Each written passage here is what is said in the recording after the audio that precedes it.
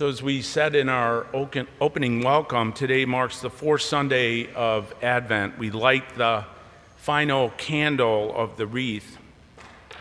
We also close out our homily series we've been focused on, which was entitled Grace and Truth. And my hope is that this Advent has been a productive and spiritual time of preparation for you and your family. We have reflected on God's grace, which is those spontaneous and unmerited gifts that help us in our daily lives.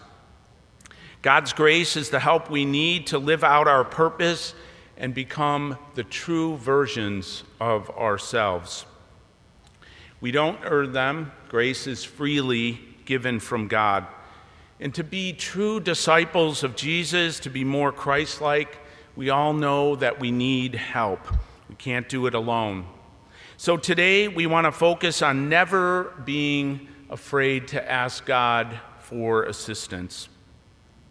One of the many blessings and graces that God gives us is this season of Advent to prepare for Christmas, which is Emmanuel, God with us. And we see that proclaimed in both our first reading today from Isaiah as well as the Gospel of Matthew.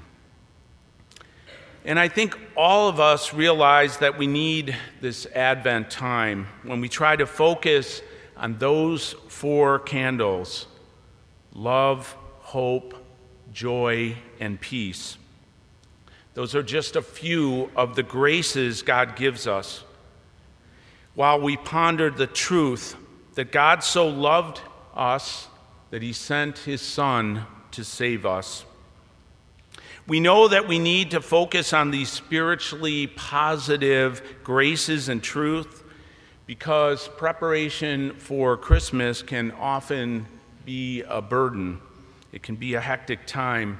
There are so many challenges: shopping and decorating and cooking, entertaining, and maybe even bigger burdens than that: hurtful memories or family conflict or even grief.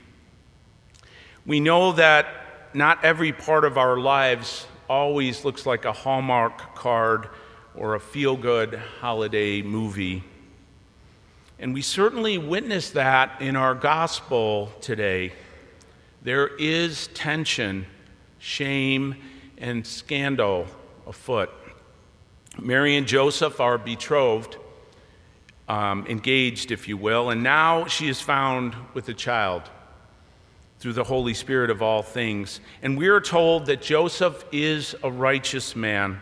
He wants to do the right thing quietly without drawing attention to himself or embarrassing Mary. That had to be just such a confusing and really disturbing time, disturbing news for all of them. Mary and Joseph's world must have been completely turned upside down. Just like in so many different ways, our lives can be disruptive and full of challenges. This is when we need to pray for the grace to hear God's voice, just like Joseph did. Do not be afraid. It's such a powerful phrase, but we all know it's easier said than done, particularly when we're facing burdens or challenges in our own lives. Hopefully, we can be more like Joseph and hear the angels that the Lord sends to us. Hear them say, "Do not be afraid." And then respond quietly with the same humility and grace which is he displayed by following God's command of him to take Mary into his heart, to take Mary into his own home. We should never be afraid to ask God for help or to listen to what he might be telling us. We see that in our first reading today. The Jewish king Ahaz is encouraged to ask for a sign from the Lord, to pray to him, to pray for God's help. But Ahaz is weary. He's reluctant. He doesn't want to impose on God. We should never make that same mistake. God wants to hear from us. He delights from hearing from us. However bad things are on any given day, Jesus has promised us that he will be with us always. He is Emmanuel, God with us. God has come into our world, and he has stayed in our world, no matter what. God keeps his promises. We have another chance this Sunday, this evening, to receive God's grace by taking the Word of God into our hearts. Do not be afraid.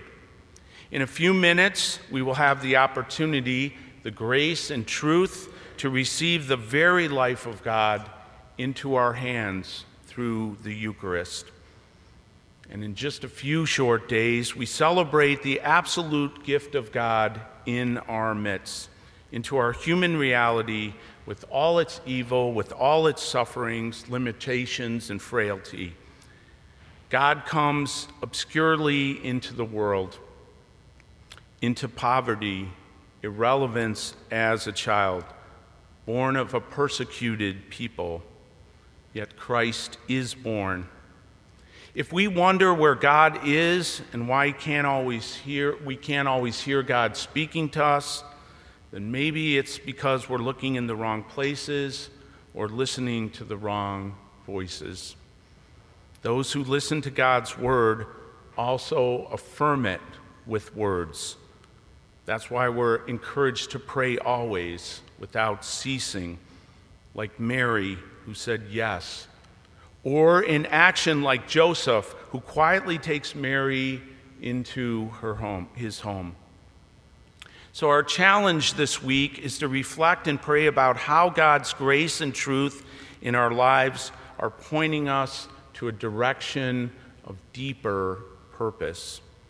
Our Advent waiting is almost over, and we have had time to ponder our own response to Emmanuel, God coming to us, God coming into the world. So how will we utter our own yes? Or how will we act to demonstrate that we have heard and understood what God is trying to say to us, how he wants to act in our lives? God wants us to have what the Advent calendar, the Advent candles represent: love for one another, never lose hope, be at peace, and be full of joy. Go ahead and ask God for those grace-filled blessings.